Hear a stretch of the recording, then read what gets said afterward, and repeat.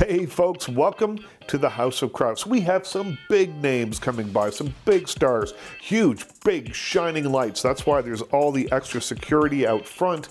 So skirt past them, come on in, curl up on the couch and listen to my interviews with some really interesting people. A little bit later on, I'm going to talk with Jim Carrey. Now, this interview isn't Jim Carrey today. This isn't Jim Carrey Superstar. This is Jim Carrey in 1982. We're renovating the East Wing of the House of Crafts. And I was going through some old boxes and I found this tape and I thought it was a really interesting look at someone who was just on the cusp. Someone who was still playing in nightclubs, someone who was working with Rodney Dangerfield, someone who, by all standards, had already kind of made it. I think probably he was about as famous as maybe he thought he was ever going to be. Well, he took a few quantum leaps forward after we did this interview, but I think it's a really interesting look at Jim Carrey just before he became a giant movie star. Also, Greta Gerwig. Greta Gerwig's one of my favorites. If you want to check out probably the funniest movie, maybe second funniest movie, Trainwreck still holds that title. Check out Mistress America. It's the new film directed by Noah Baumbach. Greta Gerwig stars in and co-wrote the film. And it's a terrific story about New Yorkers and well, I guess that's all of Noah Baumbach's films, so that doesn't really tell you too much, but it's a really fascinating character study that will make you laugh, and if you're not already on the Greta Gerwig bandwagon, you should be. This interview is from about 2 years ago, I think. We were talking about another film that Greta had made, but I thought that the conversation was sort of general enough that it shines a light on her process. Also, Ben Kingsley. He's first up. Ben Kingsley, one of the most famous actors going. He's an Academy Award winner. He's one of the most recognizable faces on screen today. In his new film, he co-stars with Patricia Clarkson. She plays a divorcee who hires him, he's a cab driver, to teach her how to drive so she can travel to upstate New York to visit her daughter. As she learns to navigate Manhattan's mean streets, the two form a bond and they teach one another about love and life and all that good stuff. I talked with Ben Kingsley, and we started the conversation by talking about an encounter that I just happened to witness. I saw an interaction between Ben Kingsley and a fan who approached him on the street, and she was beyond excited. It was as if she had just seen the Beatles, or Elvis, or some other giant star. Of course, well, it's Ben Kingsley, he's a big star, but his reaction was sweet in person, and then I thought quite insightful when we talked about it. The important thing for me is to tell the story. I'm sure I'm a storyteller. I'm sure that's the right place for my DNA to be. Right. And if it means that she's heard the story and it touched her, then I'm delighted. Right. There's a story. Something happened to me and it stayed with me forever. And it was a beautiful thing that happened. I had the privilege of playing Hamlet, which Michael Attenborough saw and then told his dad, "Dad, if you ever get the money, I've seen the guy who should play Gandhi." So I was playing Hamlet for the Royal Shakespeare Company, and I was walking, he was always in my head. It's a very all-consuming role. I was walking across Snitterfield, where he himself used to walk. It's an open field just outside of Stratford-upon-Avon, which you may know. You may know the town. Beautiful town. And a lovely young woman was at the opposite side of the field, seemed to be walking towards me. So I decided to tack to my right to avoid her feeling that I was intruding on her space. She tacked to her left. In other words, she mirrored me. And then I went the other way, and she mirrored me. So she was determined to meet me in the middle of this field. And I can still see her face to face. She said, "I saw Hamlet last night. How did you know about me? That's interesting. It's never left me. Yeah. So something must have gone right in there, through the sternum, and said, I know. Yeah. Well, that is the connection. That's the connection. That's the connection that, when it works, that the audience makes, or the actors make with the audience. And that's why I think that young woman yesterday was beyond herself. It was so interesting to see. I loved seeing it. And if it means that through storytelling something has been shifted, healed, touched in her, great, good.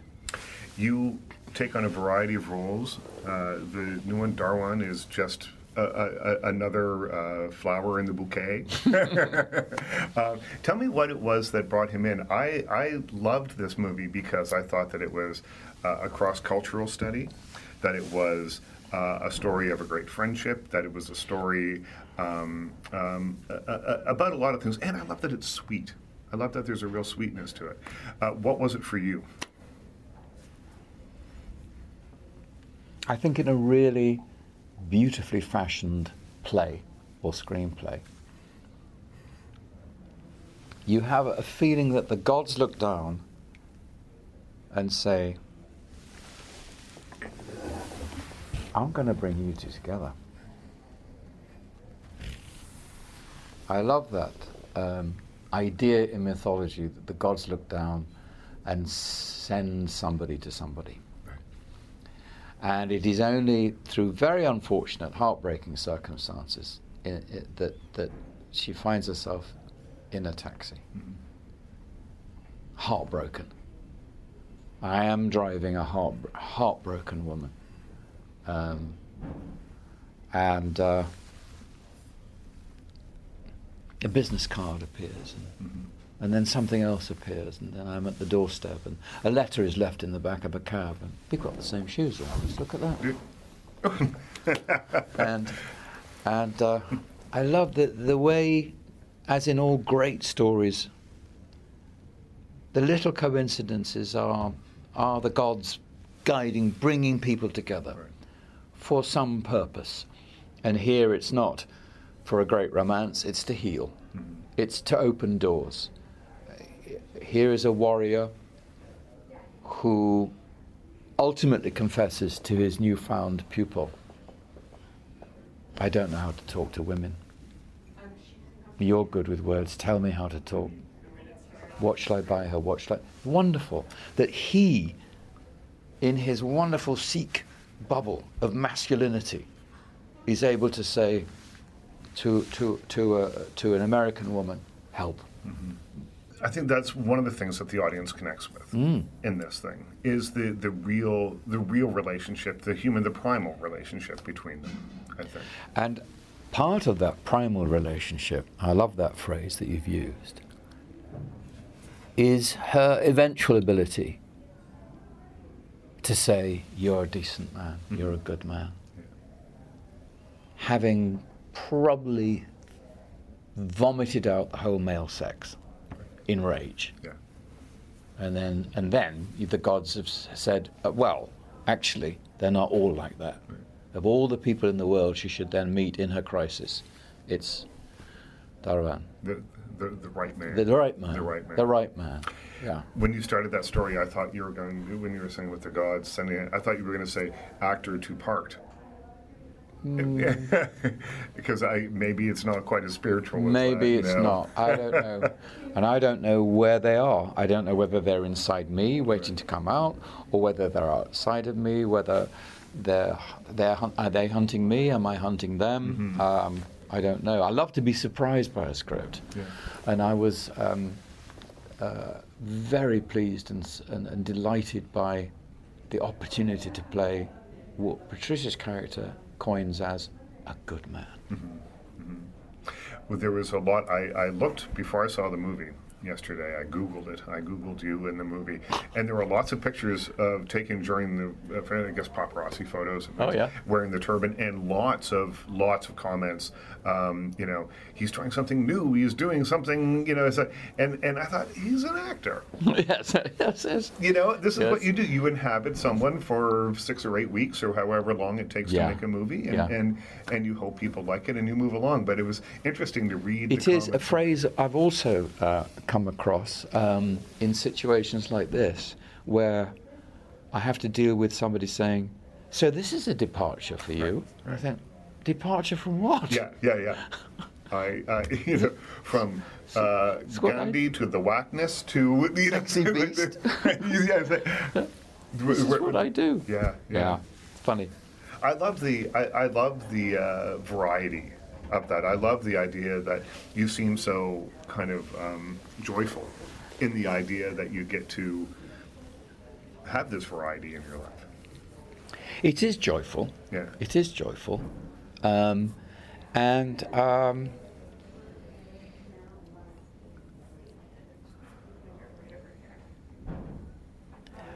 don't know. As I say, I don't know whether they're all locked up, curled up inside me like a coiled spring, or whether they're outside of me. But I do. It's thrilling to open a script and say to myself, "There you are." Right. And yet, seconds before, I had no idea that I might be interested in playing that particular person. Right. And then suddenly, I'm allowed to breathe life into an extraordinary situation, dilemma, passion, responsibility, ethic. Suddenly, I'm allowed to. Like Shutter Island, the doctor, I was allowed to play, who is one of the men I've played who is absolutely capable of unconditional love, that he will do anything to save that patient and admit that he's failed. Right. And the tragedy of the lobotomy when he has to let go. But, you know, people were actually saying, "You were the bad guy in the movie, weren't you?" I said, "No, actually, I was the good." Oh dear. But you can't judge the character, though. I never do. Yeah, you wouldn't be able to say, well, yes, I'm going to play him as a villain, because I don't think villains really know that they're villains. Occasionally you might get a guy who goes, yeah, I'm not a very good guy. But I don't think people generally look at themselves and say, I'm a bad person, or I'm something like that. Well, my character in Sexy Beast, very, very clear to me almost from the first day of shooting and inhabiting that body, that he was an abused child, definitely. An unhealed, unloved, unnurtured, abused child. And that his scream from within was, "I love you, why don't you love me?" Right. Everything fell into place. Once I decided, I'm going to look after you because you're wounded, and it's my job to look after you. The audience might be horribly shocked by what I do and laugh sometimes, and then sometimes think, oh dear, I know that pattern. Right. He's hurt, deeply. What do you hope that audiences, when they walk out of Learning to Drive, how do you hope they feel, or does it matter to you how they feel because it's such an individual thing? Well, it's a good question, and I don't want to dodge it. At the same time, we don't want to imprint anything onto what they may or may not see. I always hope, whenever I leave a great art gallery, my vision's altered. Right. Whenever I remember going to see the Impressionists, and the light was different when I walked out. Everything looked different when I walked outside the gallery. And I hope that just for those wonderful few seconds or even minutes, that the world looks different when they leave the cinema.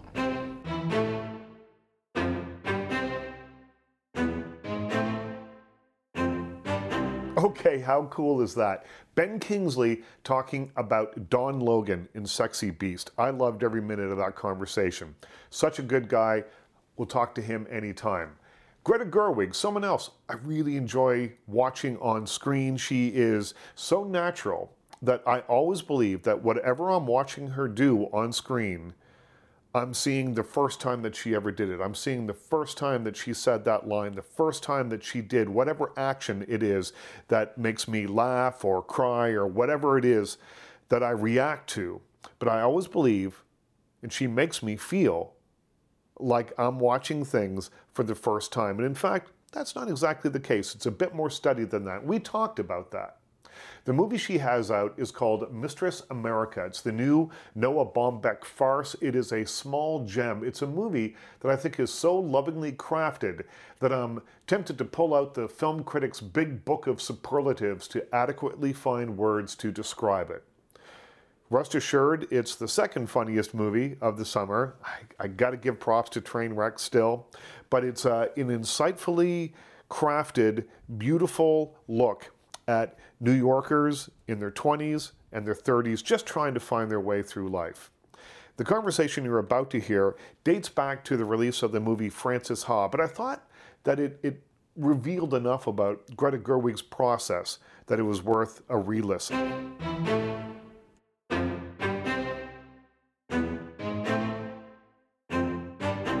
As a co-writer, that's one thing, but then you have to embody her for however long it takes to shoot, and then, so I feel like maybe you're a little closer to it? Well, I mean, it's amazing to have the movie be released and have people like it as much as they do reviews, and go I'll to say it. The reviews have been great. It's doing really well in the U.S. where it's been out for a few weeks now. Yeah, it's been amazing, but it's also, there's an inherent sadness because it feels like in some ways it'll live on, but it feels like,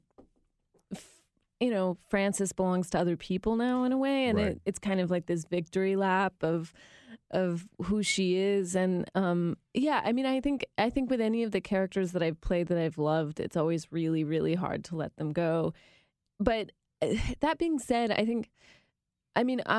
while we were talking about, the before midnight, before sunrise. While the microphones were off, I was saying in 10 years you should revisit Frances. And then in 10 years after that, because you were 27, the same age as the character, so we can grow up with you on screen. Well, I think what's interesting, what I love about films is there's a kind of inherent melancholy to them of this.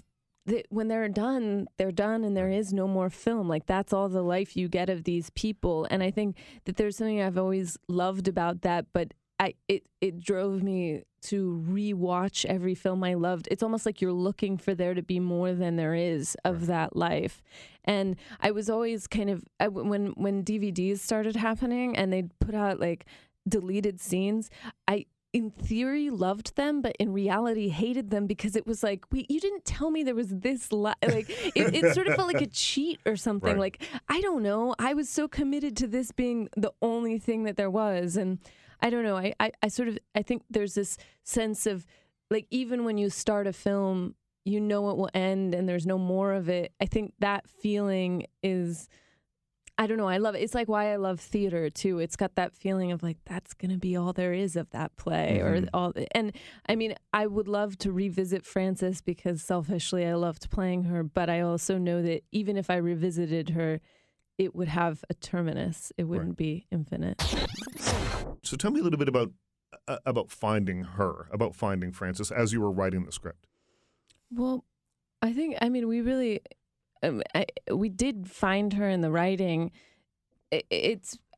We work very much like the writing tells us who the people are and what the story is, as opposed to us discussing who they are and us discussing what the story is and then imposing it. Right. So it kind of emerged from these moments that we were exploring and these scenes. And I think when we locked into her, it was almost like we locked into her speech patterns and then we expanded that. It was like we found how she was funny and how she was cocky and how she was sad. And I think we almost avoided talking about it too much, I think, because I think looking back, we never said it, but it was almost like when things are good, you don't want to spirit it away. You're like, something's working about this. And then, it was a different process to find her as an actor. It was like Noah was saying, it was more physical, but I think as a writing, it just kind of came out. Because she didn't strike me maybe as being the most introspective of characters, although she gets it. Like at one point when she goes to Paris on a credit card that arrived in the mail, and she's like, well, I know I'm going to be paying for this forever, whatever the line is. She understands that there are consequences to the actions that she takes. Right. She just kind of doesn't care sometimes. I think at that moment she's particularly heartbroken, and I think that she's willing to do something foolish because she feels like she has to do something big. But yeah, I think she's, we've talked. 27 was the age I was while we were making it. So in some ways we were tied to me being 27. Right. But it was also, part of it was also, I think 27 is a really watershed age. I think things really change. And I think one of the qualities that I think comes up around 27 is, up all the way through college, you're sort of on a track, and so time is passing on a track in a way. And then if you go to graduate school, there's more tracks. And like Frances didn't find a new track. Like she and Sophie found a new track to be on. And Frances, I think there's this feeling when you're young that like things are happening to you, you're not making choices. And I think around 27, you're like, oh my God, I've been making choices. I just didn't know they were choices. And I think Frances is kind of owning that for the first time. Like, things aren't just unfolding. I'm making them unfold. How do you make it feel so natural when you've done the same thing 45 or 6 or 7 times in a row? Well, I'm very. It's always flattering when people say, "Oh, it looks just so spontaneous and like it just happened." But it's a multi-part process, and I think it starts when we wrote the script together, which is we spent a long time trying to make it sound both lifelike but better than life. But it's so the writing process takes care of a lot of the feeling of the film, I think, because we really stick to the script. But then it's the way, it's the way Noah directs. When you're acting for him, you do it so many times, but it allows you to find all these different layers, so that by the time that you get to the end of all of the takes, you have this performance that feels like multidimensional and like you can almost touch it, because it feels so. Because life is never just one color. It's always a lot of colors, and it takes time to work that into a performance. And the way he directs Mickey and I and everyone, it's guiding us in these very minute ways so that we feel free, but also that we're giving all these different variations.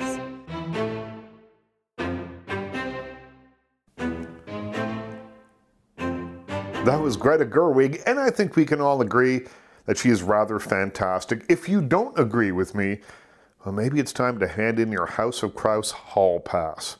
I don't know. I'm going to give that some thought. Next up is Jim Carrey. Now, this interview came from a box I found in the East Wing of the House of Crouse when we were doing some renovations, tearing things down. We found a couple of old cartons of things, and one of them was an interview from 1982. Jim Carrey was around 19 or 20 years old. He was already a successful stand-up comic in Canada. He was making inroads to working in the United States. He had a place down there already, as you'll hear in this interview. He just made a movie called Introducing Janet, and I was a fetus. I was a young reporter trying to make my way through, doing interviews with actors and stand-ups and all sorts of people. And some of the sound quality isn't so great in this. So I have cut out and edited things together to make it a little bit more listenable. But I think you'll see what I mean when I say that I sound very young. So does Jim Carrey, but at least he sounds like an adult. Anyway, Jim and I start by talking about what made him choose a career in stand-up comedy. I guess that's the obvious question when you're just a kid and you don't really know what you're doing and you're talking to a stand-up comic. That's as good an opener as any. Just because the pay is tremendous. And no, just because I've always wanted to do it. I mean, even when I was little, I wanted to be a clown, you know. I guess when I got older, I decided, well, grease paint's kind of out, I think I'll go into stand-up comedy. I just always wanted to do it. I never thought of doing anything else. Really, never put myself in any other direction. I think I wanted to be a veterinarian for about a week. Then I learned I had to put dogs to sleep, so I thought, I'll be a comedian. Next up, I asked him when he discovered he had a talent for mimicking people. I think I was about 8 years old. I did John Wayne. I did, because probably Paul Lynde was the second one. Yeah, I was about 8 years old and I got John Wayne and I ran out of the bedroom. I was looking in the mirror and fooling around in that, and I went, well, Pilgrims, or something like that, and I went, like I screamed out of my room, Mom, Dad, look what I can do. Well, Pilgrims. Like a really high John Wayne. It's just sort of stemmed from there. I just started doing it, just fooling around with it. Were just friends and that yeah, kind of sure. thing? Then I asked him if it was then that he decided to make a career of being a comic when he was just 8 years old. I never really thought of careers when I was 8 years old. I just thought of, I didn't even know that you did things for pay back then. I mean, I just thought, well, you just do it, and you get up there in front of the TV and just do it, and just, you don't prepare or anything. It just comes out that way, and people laugh and stuff. I never thought of it seriously, really. I just knew that that's what I liked doing. Then I asked him, do you remember the first show in front of people? Yeah. I think it wasn't really a show. It was just a bit that I did for a Christmas assembly when I was in school. I used to go to Blessed Trinity School down on Bayview and Finch, I think it is. And when I was living in Willowdale when I was a kid, and I once got up there and on the stage during a Christmas assembly and did Santa Claus, and the class sang, "Here comes Santa Claus, here comes Santa Claus, right down Santa Claus." Like this, and I did this Three Stooges sort of dance, like backwards and clicking my heels and stuff like this, and the nuns were all laughing and rolling off, and I remember at the end of that, when that was over. First of all, how the teacher found out I could do that was I was fooling around in class, mimicking a record that she had on in music class. And she said, well, Jim, if you want to do that sort of stuff, you get up and do it in front of the whole class. So I did. I got up and started, danced around and went on. And she asked me to do it in the Christmas assembly. Anyway, at the end of the assembly, she said, or the Sister Mary John was her name. She got up and said, well, children, did you know that Jim wants to be a comedian when he grows up? Do you think he can do it? And everybody went, yeah, like that. And I was in grade 3 then. I went, okay, this is it. This is my lot in life. At this point, I mentioned that he had started at Yuck Yucks. Well, I did a few gigs on my own first. I played the Hayloft in Scarborough on Highway 48. I think that was the first gig I ever did for money. Yeah, that was the first gig I ever did for money. And I felt so big too. And me and my dad drove in, in the Volkswagen camper, and drove past the ticket booth and said, "We're the entertainment." It was great. But I think I got $20 for it, or something like that. But what was the question? You were just talking about how you started performing professionally again after the Hayloft. Yeah, I got at the Yuck. I went down to Yuck Yuck, started working out, and got asked back there, and kept building an act from there, and just went. I used to drive down from Jackson's Point, where I lived when I started going there. I used to drive down every second night for free, there and back every night, or every second night to just work on my stuff. Tremendous loss. Can't even write it off. At this point, I asked him how he learns to mimic the people he impersonates. I generally take tapes of the people, records of the people, or if I can get a chance to do a video of the person or that, or see a video of the person, then I do that.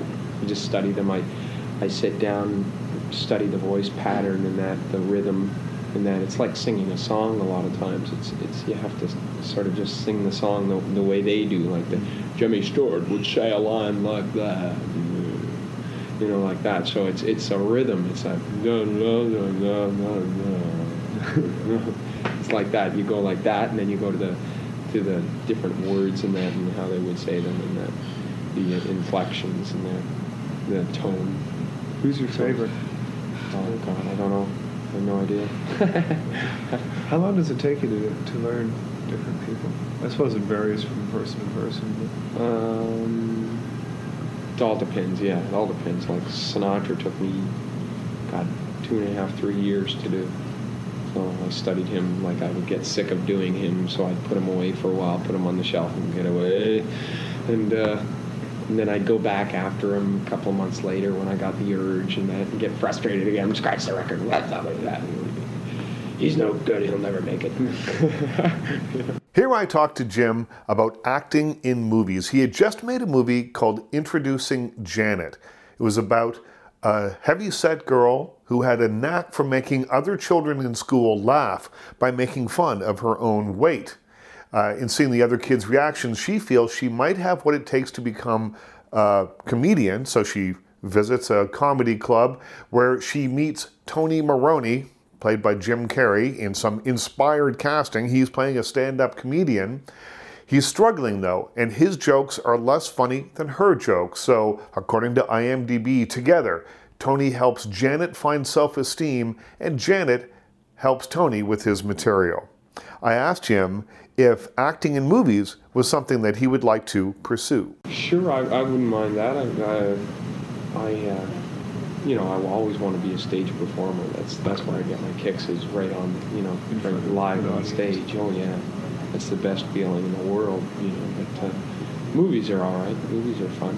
The only thing about movies is there's a lot of waiting around when you're making them. It's just that gets boring because I have to be going all the time.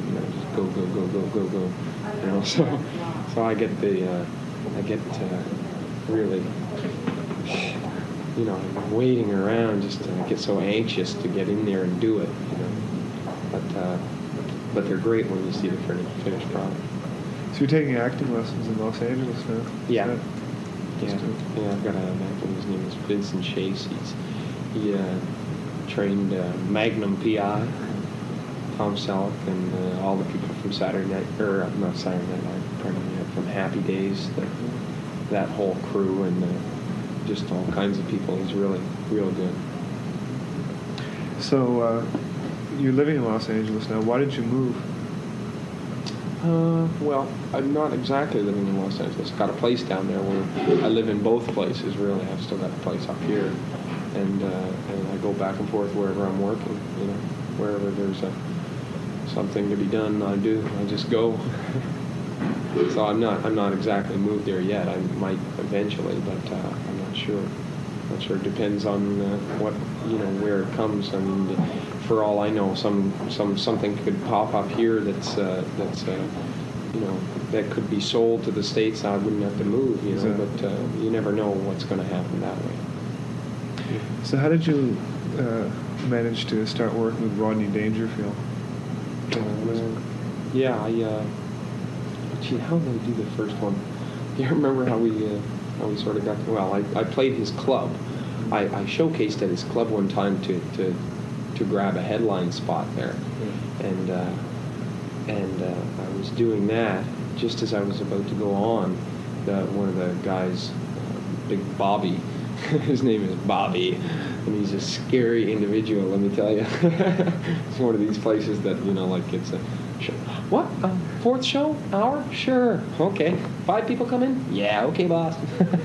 It's just one of them. Yeah. But Bobby come up to me and he said, "You're real lucky tonight. Rodney's gonna see his show." And then I looked over and I saw Rodney standing there, and I went, "Wow, alrighty, here we go." Just sweating, just standing there sweating like he always does. And so I did the show, and he really liked it, and he was doing a show in Winnipeg. He was doing a show in Winnipeg, and I sort of just got. I got a request to go and do that, so I did that. And ever since then, he's been requesting me every time he comes to Canada. Anyway, he requests me to open the show, so that's real nice. So what's he like? Oh, it's great. Have a good time. Yeah, it's neat. It's really neat to be associated with him, because it's just working on the same sort of level. It's a thrill because of the fact that, you know, I remember back when I used to watch the Ed Sullivan Show and see Rodney Dangerfield on there, and I didn't even understand the jokes, but I just laughed because the audience was laughing, you know. Well, he's been around for so long. Yeah. He's been around for 20 years. Used to hang out with Lenny Bruce and people like that, you know. So he's been around for sure. Do you think that you've that where you're 20 and you're just beginning to get more, you know, your career is picking up so quickly? Do you think that you're ready for it right now? Do you think that? Oh yeah. Well, you see, I take things in stride. I'm not in a rush to go anywhere. I mean, I don't, you know, I want to be satisfied with myself before. Everybody in the world can be satisfied in me, but if I'm not satisfied in myself to do the next step, then I won't. You know, I just won't do it. I mean, I just, you know, because I have to have, like, I want to amaze myself before I do anything drastic. So you're pleased with the way things are going? Oh yeah. Good. So you're pleased with the way things are going. That's the innocence of youth speaking. That's Jim Carrey and me talking, 1982, talking about his career, the next steps in his career. Funny, there was no talk of Ace Ventura, there was no talk of Liar Liar, just, I think, some genuine conversation from someone who is just at the very beginning of their career and was about to take a mighty step forward. Anyway, enough about Jim Carrey, enough about Greta Gerwig, enough about Ben Kingsley. They're all great, they're all amazing, but that's it. The House of Krause is closed. We have to wrap it up, but be sure to drop by next week, because you never know who's going to stop by every Monday when we put up a new episode. You never know who's going to stop by for a visit.